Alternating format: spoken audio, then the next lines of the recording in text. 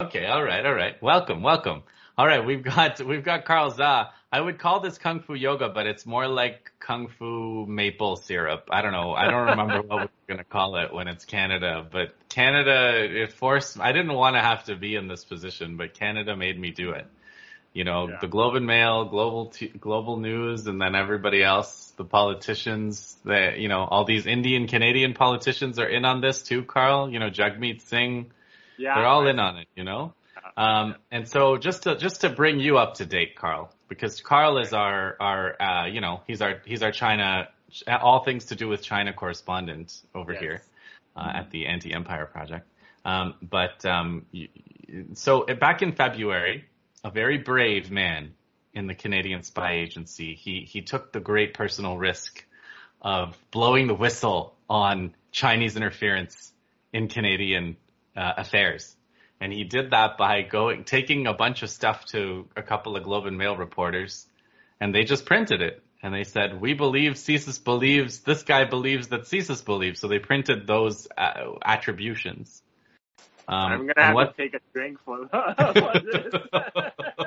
What they were printing was that China interfered in the Canadian election in 2021 because conservatives were so anti-China that the Chinese Canadian consulate intervened to put out stories on the Chinese WeChat. The Chinese Canadians all are on WeChat. They're all just all on WeChat. And then the WeChat told them who to vote for, told them to vote Liberal. So boom, they went and voted Liberal just like that. Wow. And then the Liberals came to power because of these Chinese Canadian voters. I'm surprised they even use WeChat. I thought like Chinese government have like brain chip that's implanted into every. No, it was WeChat. It was WeChat. But then Carl, it gets worse. It gets worse. There's a guy named Han Dong, and he's a member of parliament. He's a Chinese Canadian member of parliament. And you know what he did? And I shouldn't say what he did. I should say, you know what the Globe TV says, CSIS says he did?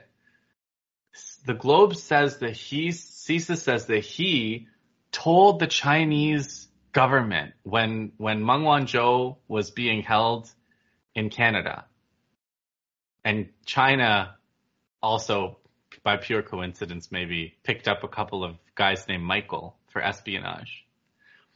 And, you know, Meng Wanzhou was returned to China, and mysteriously at the same time, these two Michaels were returned to Canada. It was all pure coincidence, I think. Wait, so Han Dong, they're claiming Han Dong told China that Canada is detaining Meng Wanzhou? No.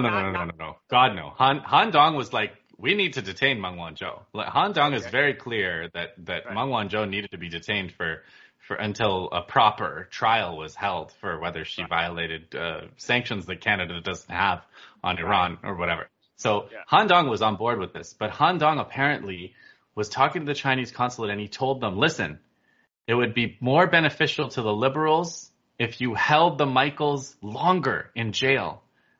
Hold them a little bit longer and don't let them out right away, because the longer they're in jail, the more the Liberals benefit. And China, because China listens to Han Dong, so China just kept these two Michaels longer because Han Dong told them to. Their brain chip are on the same wavelength. Yeah. Exactly. Well, they're both Chinese, right? They're both Chinese. Yeah. So that is that's what happened. So I guess because you are Chinese and you have access to the same telepathic structures of communication, I wanted to ask you how, you know, it's clearly a matter of extreme importance what happens in Canadian elections to China. So I just wanted to know, like, how does China communicate this to the masses and to the Chinese Canadian community? What is the mechanisms? What are the messaging on WeChat? How do they do this? That's my first question. Okay, so honestly, I don't think there's anything in Chinese official state media talking about the so-called interference in the Canadian election. And I have two theories, right? Okay. One theory is maybe China is been reasonable and try not to antagonize China-Canadian relationship further than the Canadian intelligence and Canadian press have already done. Second, my second guess, which I think is also reasonable, is Canada just doesn't matter that much. I mean, in the grand scheme of things. I mean, even in the matters that Canada matters, like energy commodity export to China, end of the day, everyone knows Canada follows order from Washington. So, Yes. you don't need to talk to the Canadians. You just talk directly to the masters in Washington. Why bother doing the charade of talking to Trudeau, right? I mean, he's just gonna, work on his receiving his instruction from his tip. Okay, but there is a question there, because there was a thing that happened between Trudeau and Xi Jinping at that meeting where Xi Jinping was kind of like, this is not how things are done, and then he kind of shook his hand, like not even looking at him. That surely must have played in Chinese media. That played all over the global media, man. I mean, and guess what? Everybody loved it. Not just the Chinese, the Canadian loved it too. They did love I think that was, Xi Jinping did like a global public service by giving a public dress down on Trudeau, telling him he's full of shit. But I'm trying to, just for my own edification, I'm trying to understand. Yeah. So how is China holding two Michaels is supposed to help liberals in Canada? I don't actually know. My second follow-up question is, why would China even support liberals in Canada? This is my two questions for you. Okay. I have two answers. The first one, unfortunately, nobody has been able to explain why China would have benefited from the Michaels being in jail for longer. The Michaels were going to be in jail while Meng Wanzhou was in jail here. That's pretty much like everybody understands. Everybody who knows anything about this understands, that's the case. So nobody has been able to explain. So I think what happened, I have talked about this on my podcast before. I do think that there may have been some kind of mistranslation or something. CSIS may have been spying on Han Dong or some kind of like phone call. They might have tapped his phone or something, and they may have gotten some garbled mistranslation of something that he said, where he might have said, like, this doesn't benefit anybody. And then the translator said, he's saying this benefits the liberals or something, right? So because you're telling me they haven't really cracked the secret Chinese code. No, exactly. Chinese are inscrutable. They're inscrutable, right? That's one of the problems we have. So that's one. As far as why do they want the liberals? So this is very interesting because David Mastracci, he's got this new article from today. And it's called Accusing, and it's in the magazine called Passage, which is like a new kind of Canadian alternative media that's pretty good. And good on this story, which means better than 99.9% of Canadian media. I literally know the names of people in Canada that are covering this with any kind of sanity. So David is one of them. And he says, accusing a Chinese MP of secretly working for China is inherently racist unless you can prove it's true. The media hasn't done so. And then at the end of the article, he says, look, there are two possibilities to explain what happened where the Chinese Canadian community, especially in these areas, switched from voting conservative to voting liberal. And the two possibilities are, one, the conservatives were like doing a whole lot of anti-China race baiting. And the Chinese Canadians were like, screw this, we're voting liberal. Or it could be because of WeChat, telepathic link, kind of scenario. And so, unfortunately, David says something like, he says, he has something really good where he says, unfortunately, the Canadian media are only interested in the the former or the second version, right? There it is. I find the first narrative outlined here to be far more convincing than the second. The first one being they got sick of the racism of the Conservative Party. Yeah.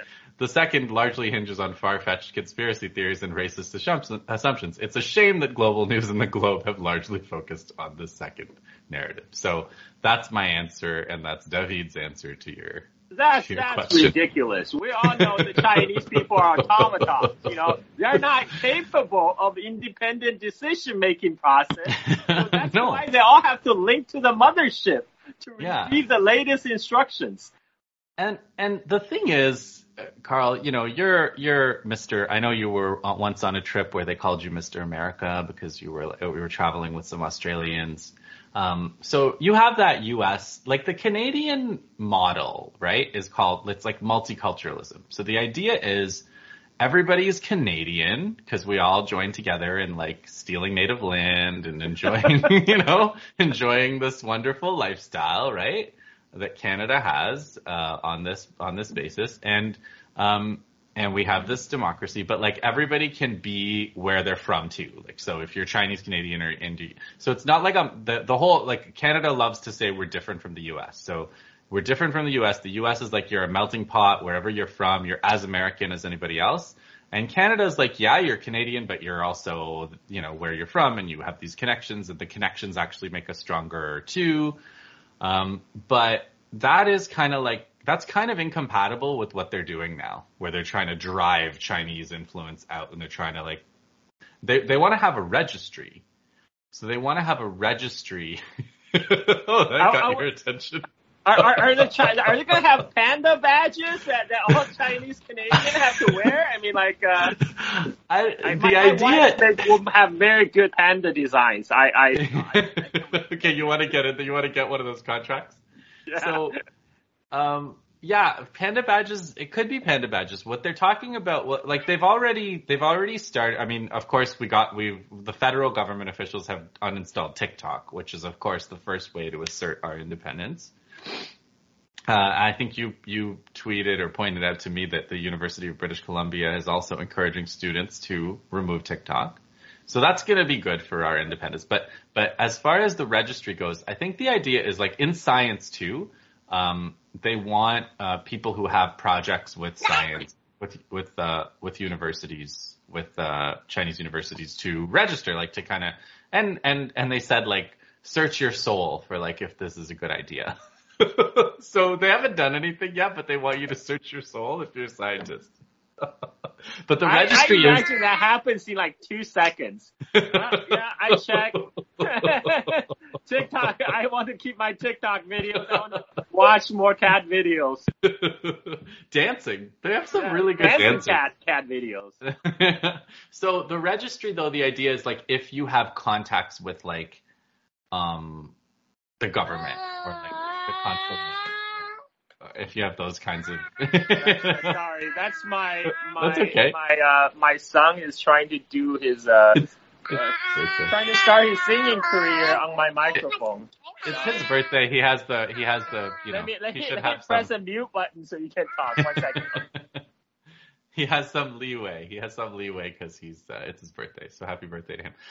So the registry is more like if you have contacts with the Chinese Communist Party, then you would have to register. But I mean, it's gonna get weird if they do this, because it really is like everybody here is from somewhere, and like a lot of the business people do is with their countries where they're from, and like if the Chinese have to do it, Iranians are probably gonna have to do it, and maybe Venezuelans will have to do it, and then it's gonna just become like it's gonna get interesting in terms of multiculturalism. So the other one they're trying to have is a public tribunal where they bring these politicians before the public and like ask them. So maybe that'll go like the TikTok. Okay, so last thing, you did share with me the Australia story, which seems to me like when you sent that to me, until you sent it to me, I didn't realize that this is like an actual template. So like maybe the US just sent the template and was like, please fill in the following links, like Han Dong goes here, Michaels go here. So did you follow this story much or like? Yeah. So in India, I'm sorry, Australia. Australia. We're jumping countries here. In Australia, as far back as 2016, 2017, the Australian press started leaking stories of also by Australian intelligence services, which is it is the same template. Oh my God. It's of course Australia is part of the Five Eye network, right? The Five Eye is US, Australia, UK, Canada, New Zealand. They all share intelligence. All these intelligence services of these 5 countries share intelligence together. So supposedly Australian intelligence came up to say, oh, China has interfered in the Australian politics. And it became a huge political talking point in Australia. So people don't remember this now, but there was a time when Australia, just like Canada, used to have very friendly relationship with China. Because Australia is very similar to Canada. They both are like bunch of mining companies masquerading as a country. They just want to make more money. They're there to take native land and Yes. But at some point, the U.S. intelligence 3-letter agencies come down and say, okay, you guys have to, put a stop to all the kumbaya business because we have decided we're going to go contain China. You have to jump on board. You're either with us or against us, and of course, all these countries follow suit. Australia, whose largest trading partner is China.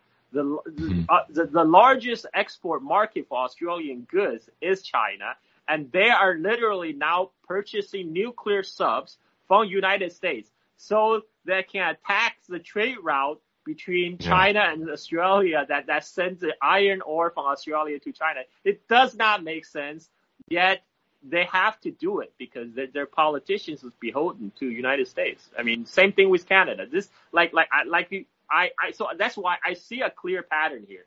What has been playing out in Canada right now was done several years ago in Australia. And the whole purpose is to turn Australian public opinions, to turn the Australian establishment against China. With the side effect is nobody can now question the confrontational policy that's pursued against China. If you voice your opinion, you have been compromised. You have been compromised by the CCP money, and you can't argue with that. So I think that's what's going on here. Yeah, and in a way, I guess we can conclude on this note because it's like it reminds me of the way that the war on Russia has played out, where the main, obviously the main disaster suffered is by Ukrainians, and secondary is Russians, but like third is Germany and France. Like the allies of the U.S. are being destroyed economically and driven to exclusive dependence on the U.S. And it's like that seems to be the idea of this Canada-Australia stuff too. To be friends with United States is fatal. I'm quoting Henry Kissinger. Henry Kissinger, straight from horse's mouth. So, yeah.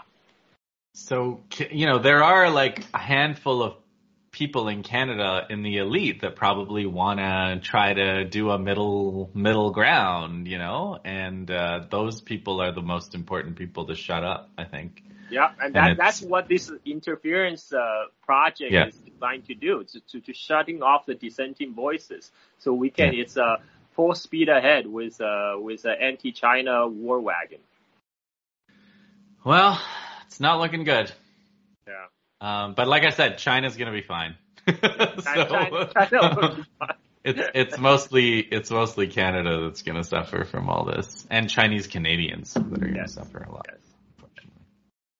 All right, Carl, we'll have you back for let's just an India-China thing sometime soon. True. We can geek on that for hours, Then we post on social media and we get the trolls from both sides to jumping on our asses. It'll be fun. Yeah, I missed that. It's been like a year and a half since we've done that, so let's make sure we do that soon. All right, thanks, man.